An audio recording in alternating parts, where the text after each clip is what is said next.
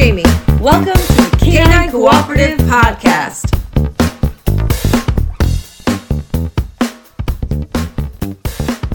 Okay, so welcome to our fourth ever podcast. Yay, number 4. Number 4. Woohoo! This is so fun. So, a little backstory, a little context for you folks listening over the wire, over the wireless. We got to create a picture right now of what's going on. We're sitting outside. There's a very lovely babbling waterfall in the background. We're outside. There's fireflies alight. There's campfire happening. We're having ourselves a time over here.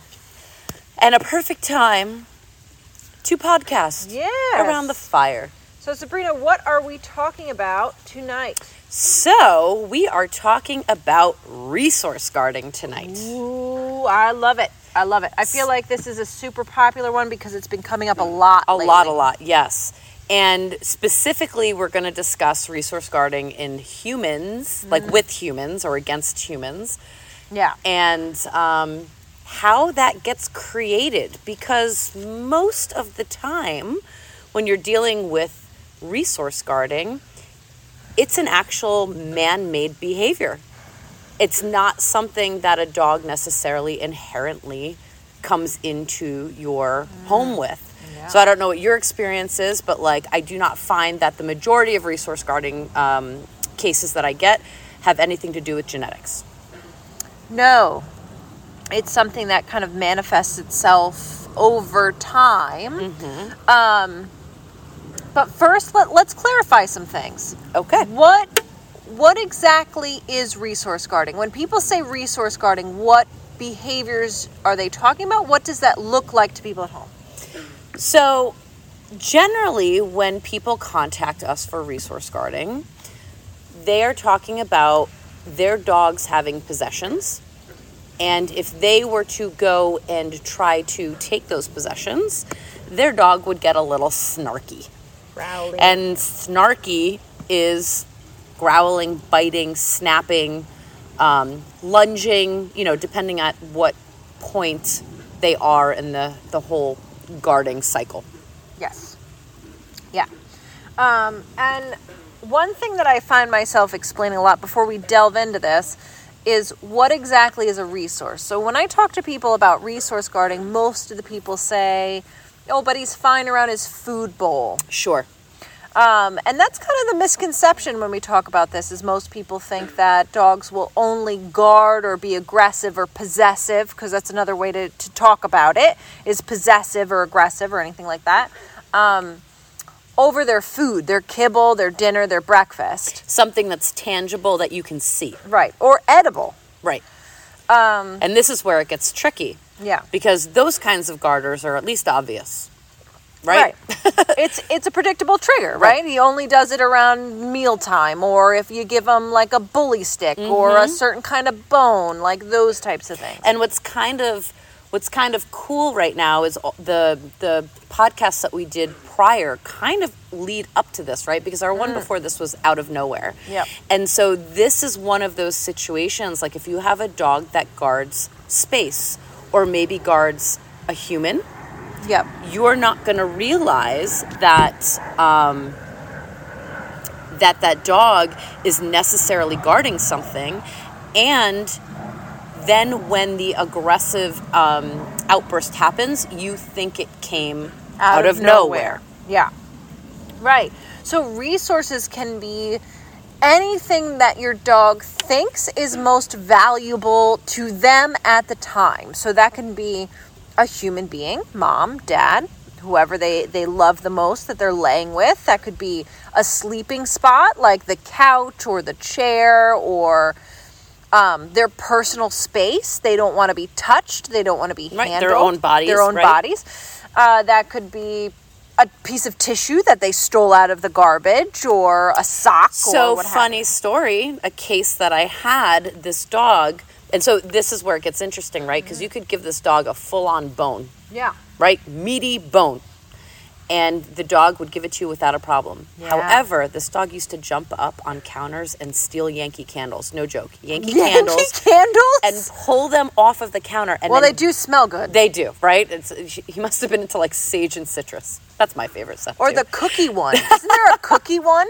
Or the apple pie. They have an apple pie that legit smells like apple pie. I like the beach one, too. Sun and sand, sage and citrus. See, I like the ones that smell like food. Yep. Yeah. So he would take these candles and then guard them with his life to a point where if you entered the room, he would launch at you, right? Yeah. But the point is not that, of course, as humans, we're like, what the hell, man? Yeah, it's It's a candle. But at the end of the day, it's something that your dog deems valuable, and that can literally be anything from food to a ball of lint. As long as your dog finds that thing is valuable and that they want to hold on to that possession. Right, and sometimes that could be just something as simple as like they went to the trouble of digging it or stealing it or grabbing it or whatever. So that they think that's valuable. So that's what resource guarding is in a nutshell. It's your dog is going, I have something that I found valuable. I'm near something that I find valuable. And I'm going to growl, hover, snap, charge at whoever I think is going to take this from me. And lo and behold, the behavior works. Yeah. And so that's where you get aggression out of resource guarding, because generally speaking, when a dog launches at you, you're going to back off. So the behavior works. Yes, it's scary no matter what size they are. Yep. Chihuahua or Rottweiler, it doesn't matter. I'm more scared of the Rottweiler. She's more scared of the Chihuahua. Give me the Rottie any day of the week. That little thing, they're like piranhas. They just, no. I did have a little Jack Russell hanging from my finger once. See, that's what I'm talking about. Yeah. They're scary. So let's talk about so there's a genetic component, right? There's definitely a genetic component to this where, dogs are born kind of in competition with each other, where, they're fighting for food when it comes to mom, they're fighting for food when it comes to, like, when they're moved to solid foods and all that kind of stuff. And some dogs just have a predisposition for this behavior. However, that's not what we're addressing. We're addressing the man-made version of resource guarding, because there's 9 times out of 10, I feel like that's what it is. It is. And there's a huge... I don't know how this started, but it's ancient. It's been around for as long... I know exactly where you're going. It's been around for as long as I've been around dogs. We want to make sure our dog is okay our dog is not a resource guarder. We want to make sure our dog is okay around food. So we're going to stick our hands in their face, up their nose, pull on their ears while they're eating. Correct. Ugh. Yes. Could you imagine? Could you imagine if someone did that to you? I bite people today. Absolutely. I'm a resource guarder. Don't touch my food. Oh, yes, we talk about that. Yeah, yes. I do not touch my food. Jamie's a shelter dog. I am. Very unadoptable. Thank God I have Sabrina. Nobody would walk me. I signed off on those papers. So, to that point, people get very handsy when dogs have food.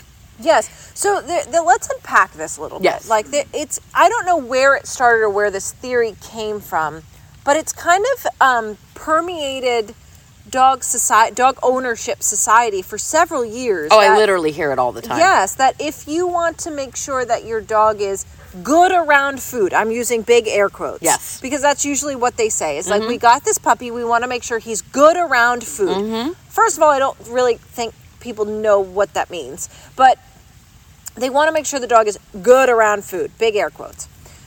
And then what they do is they give the dog food, like let's say it's kibble in a bowl, and then they start petting the dog while they're eating, and then pushing their face out of the bowl and handling with their hands and like reaching into the bowl and getting in their dog's face and touching the dog and caressing the dog. Or if they're doing it with a bone, they give the dog and the dog's chewing the bone. They pet the dog while the dog's chewing the bone. Then they take the dog's bone away and then they give it back. And then they take it away and then they give it back.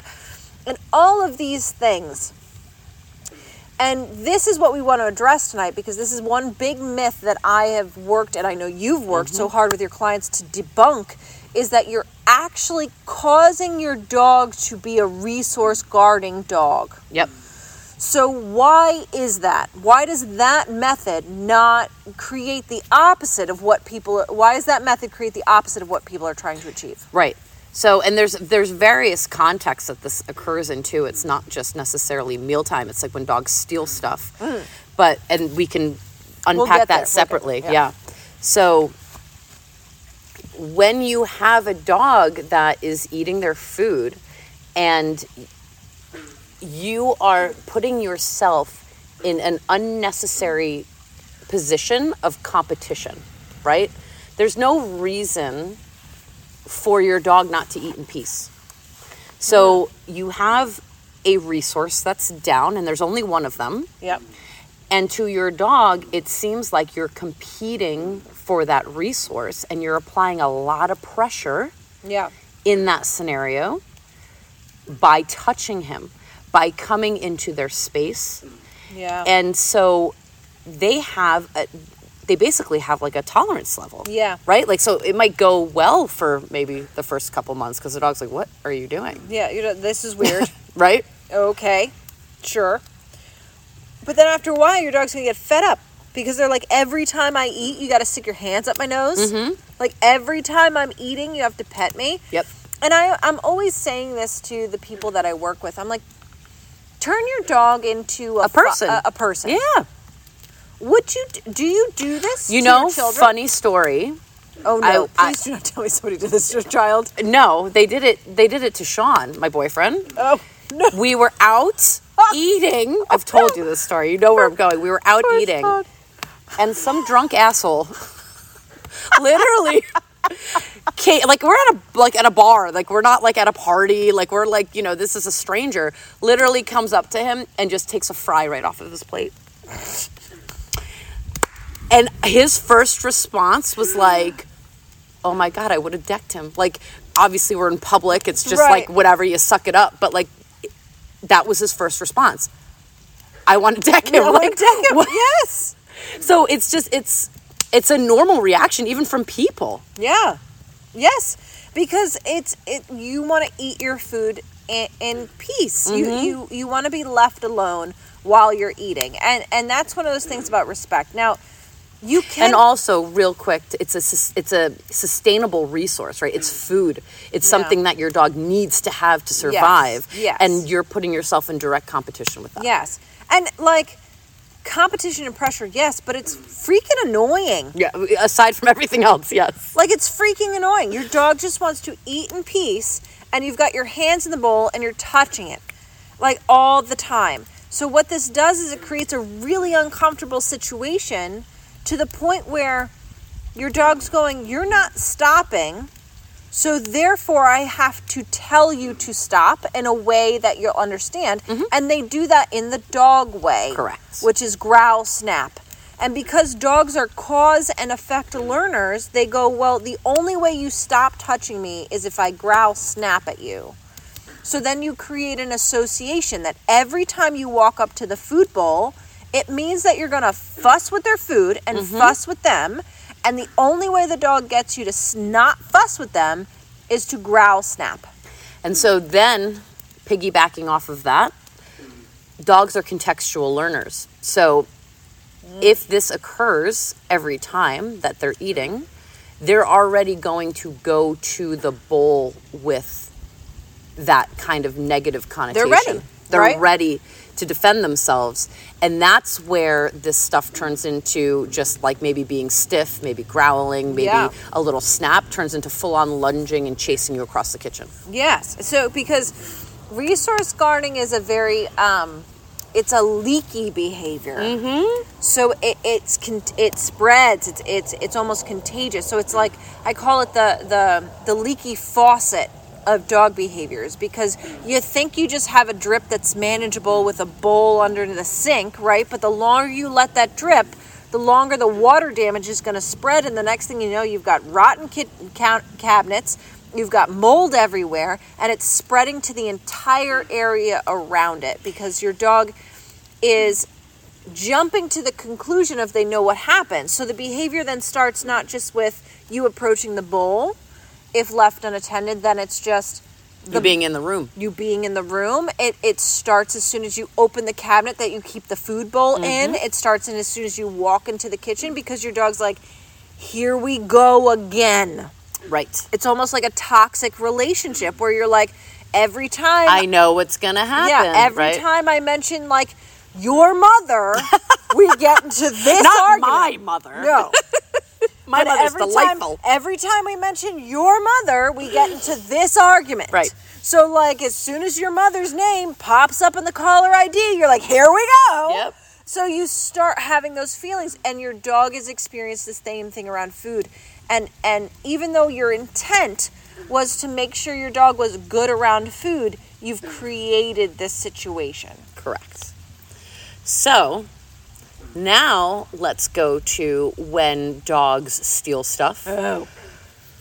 And that kind of creates a different type of resource guarding where your dog is actually trying to engage with you, but then the pressure builds so much that they end up turning aggressive. So what this looks like is your dog stealing anything, something off the counter, something out of your hamper, a sock, your underwear, whatever. Yeah. And dogs start to learn very quickly that if they want to activate you, Yes. if they go for their toys, if they go for the things that they're supposed to have, you don't get activated. No. You leave right? it alone. You leave it alone. When they grab something that they're not supposed to have, you jump up and automatically start engaging your dog. Yeah. So in the beginning, it starts as an innocent game. But your dog has something that they're not supposed to have. So your emotions also come into play, right? So you're getting frustrated, frantic maybe, depending on what they have. And now we start to chase the dog. Yeah. And that fun little game that our dog was engaging us in has now turned into him fleeing. Yeah, a conflict. And you eventually cornering the dog. And maybe initially it starts with you corner the dog and you're trying to pry open his mouth. Yes. Right? But again, it's a lot of pressure. It's a lot of conflict, right? You're cornering your dog. You're being very physical with them. And in the future, when this happens, again, they're going to remember that moment. Yeah. Well, and here's the thing, like, that moment doesn't start out of, like, you being a bully or you Right. being mean. You're trying to save your dog from You're something going, that they shouldn't be eating. Dear God, please don't swallow my panties because I don't want to have to go to the vet and have you have surgery. Right. Right? Or drop that chicken bone or, like, let go of the baby's pacifier, whatever it is. But like Sabrina said, usually it starts with boredom. Your dog goes, well, you're not paying attention to me. I'm bored. Yep. But I know every time I grab your panties, you're going to get up and chase me around the house. That's fun. Right. But then what your dog starts off with the conversation as engagement quickly turns sour because your dog's like, oh, shit, she's pissed and Yep. she's coming for me. And that's an important conversation about emotions, right? Yeah. Like the more neutral you are with your dog, the better. Yep. Because your dog doesn't know, right? We're just being, as Jamie cracks in half some wood to put on the fire. Listen, we're having a moment out here. It's a nice ambiance. You should join us. There's crackling fire. I love my mountain woman. I love her. Listen, I keep it real, okay? Oh, where were we? What were we just saying before you just broke that piece of wood? Listen, I'm just getting confrontational. It's a resource. Neutrality. Yes. All right, so we go towards our dogs, and dogs are so the way dogs learn and pick things up is they pick up on emotion. They pick up on these things that you are putting out there, and you are coming aggressively at your dog, Right. And then your dog feels like he needs to defend himself, and he's like, "Dude, this just started as a game. What's going on?" Yeah, like why are you so upset? Right.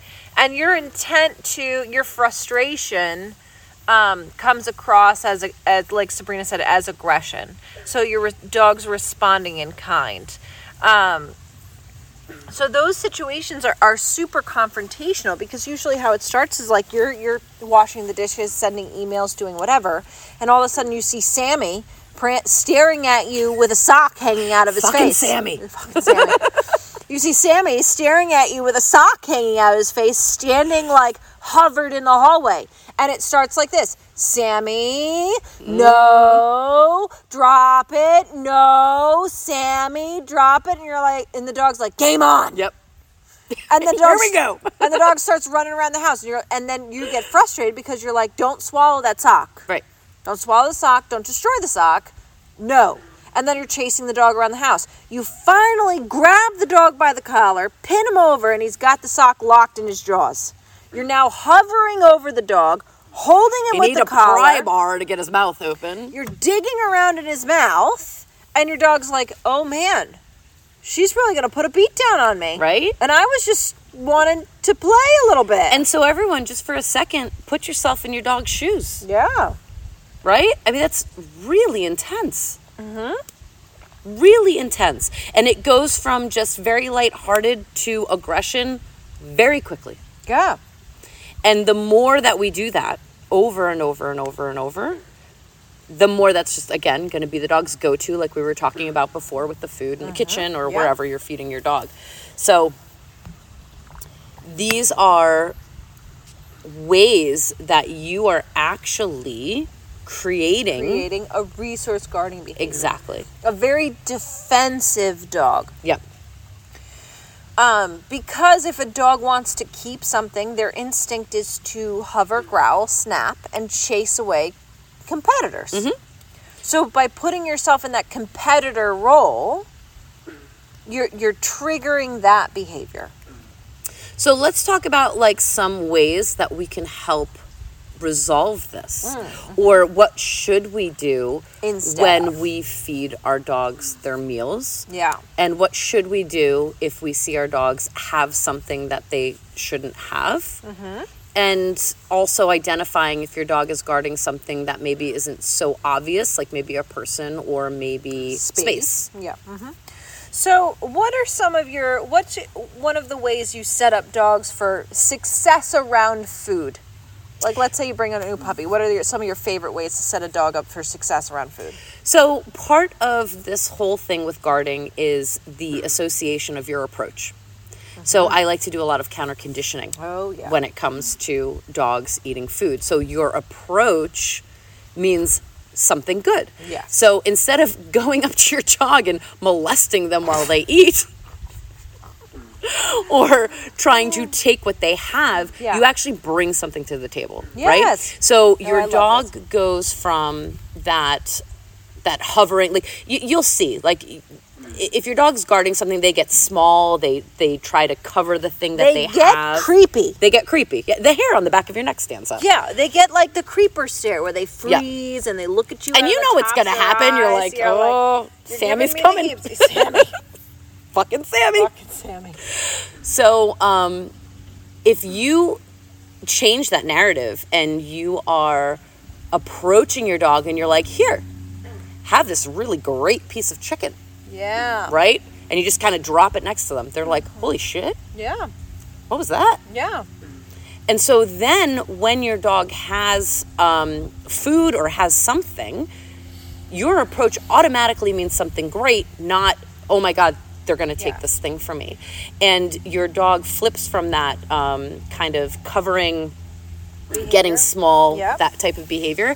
And you'll see them literally open up and look up towards you. So that's the brain shift. And I did that approach. That's my favorite as well. Both of my dogs were resource guarders as puppies. They came from severely large litters.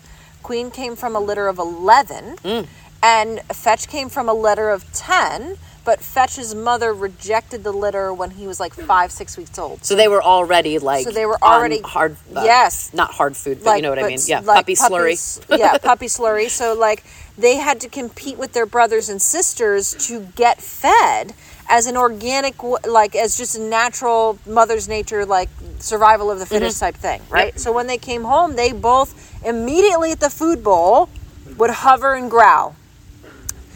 because that was their association around food. So every time I would put half of their food down in a bowl and the other half I'd have in my hand, and I'd walk up, I would say their name, and I'd just drop the food in the bowl. Awesome. Just walk up, say their name, drop the food in the bowl, walk away for their whole entire meal. So that way what it meant was when I walk up to them and I say their name, that means mom's bringing more goodness. And then you can even up the ante, like Sabrina said, add something super delicious, like chicken or anything like that, where you're adding, where like, oh my God, mom's coming, like forget the kibble, give me the chicken. Right. So that your positive association with your approach is as opposed to a negative association with your approach. So that's what we mean when we say counter conditioning, is like the conditioning already is that your approach means stress. Now we're doing the opposite. We're countering that by saying our approach means yummy. Yep. So that we're releasing the stress and we're going. So then what happens is when you walk up to your dog, they come out of their food and they go, what do you have for me? Right. Thanks for showing up. Instead of, oh my God, here she comes. So now what about the dogs that steal things? So that situation, you can counter condition that, but the best way to do that is to be non-emotional. Mm-hmm. Your dogs are looking for something specific, and in that moment, it's not food, it's not yumminess, that they're looking for activity and engagement. Mm-hmm. It's more of a brain interaction. They're bored. They're looking to get a rise out of you, okay? So in that moment, if your dog has something that they shouldn't have, because your dog comes to you and looks at you in that tone of voice with the thing hanging out of their mouth. It's like there should be like a little sound effect that goes with it. Right? They're like, hello. So like they come around the corner and they make sure you see them. Oh, it's like clear as day. They're like, do you see what I have in my mouth? Because they know that triggers a response out of you. So the calmer that you are in those moments, the less of the rise that your dog is getting out of you. Because they're looking for the interaction. They're looking for the engagement. So even if you're like, oh, do you want to play? Do you want to get a toy? Do you want to go outside? What do you want to do? Even if you're not confrontational, but you come at it from that angle, the dog goes, hey, if I want mom to pay attention to me, if I want dad to pay attention to me, I go get the boxers. Right. Yep. And then I take off with them. And then I take off. And then we have a fun time. So neutrality is super important in those moments, and also engaging your dog in a different manner, right? Because we all go for the chase. Oh, yeah. Right? So that should not be what you're doing. Right. You should offer your dog maybe something different, either in exchange or the fact that, and really at the end of the day, like take a moment and see what your dog has. Because if it's not something that's going to harm them, really let that kind of go and don't make it something that causes you to interact with the dog in the manner that they want, which is the engagement. And more importantly, start engaging your dog when they have things they should have. Yes. Right? When they pick up the dog toy, that's a great time to engage them. So they grab dad's boxers. Yep. That's not going to get a rise out of you. Nope. Right? You're like, all right, you got something, whatever. He grabs the Kong toy or the rope toy or whatever. That's when you should act like he has dad's boxers. Yeah. Oh my God, you want to play? Mm-hmm. Give me your toy. Bring and me then your toy. That toy is the context of playing. So the dog will then go and grab those items as opposed to the off-limits items.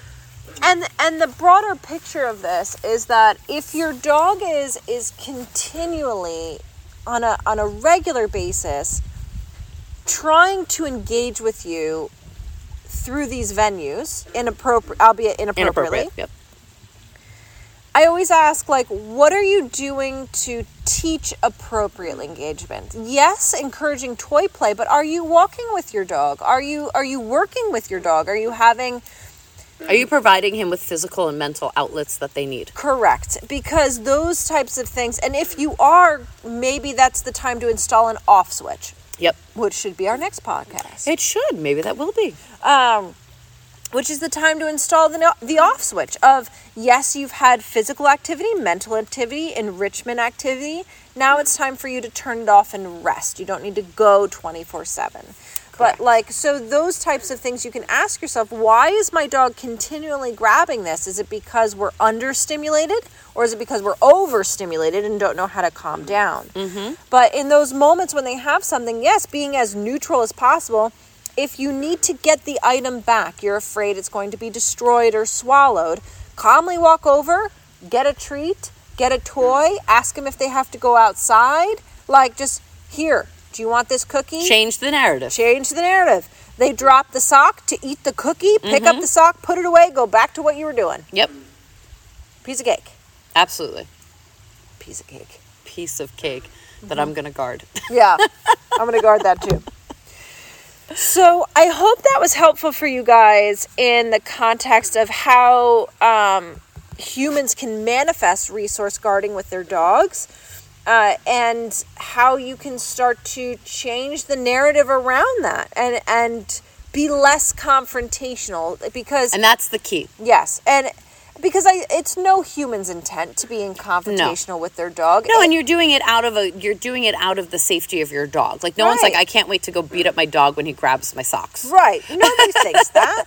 And so this is one of those things where this is just the myth that's been kind of permeated dog ownership for years of this is how you combat this. Mm-hmm.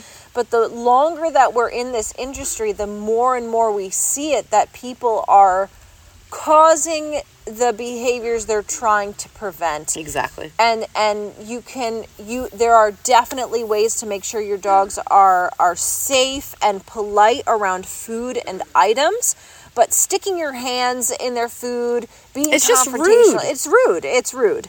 And your dog is responding to that. So if you want to make sure your dog is good around food, do the things that we suggested. Do not fuss with your dog when they're eating. Just don't do it. Nobody likes a French fry stealer. No. Sean will deck them. All right. Well, it was nice chatting with you all. Absolutely. We're going to sit here by this campfire and enjoy a couple of more cocktails with this babbling brook on this beautiful summer evening. And we can't wait to get on here again and chat with you all some more about all things dog. All things dogs. All right. Good night, guys. Good night.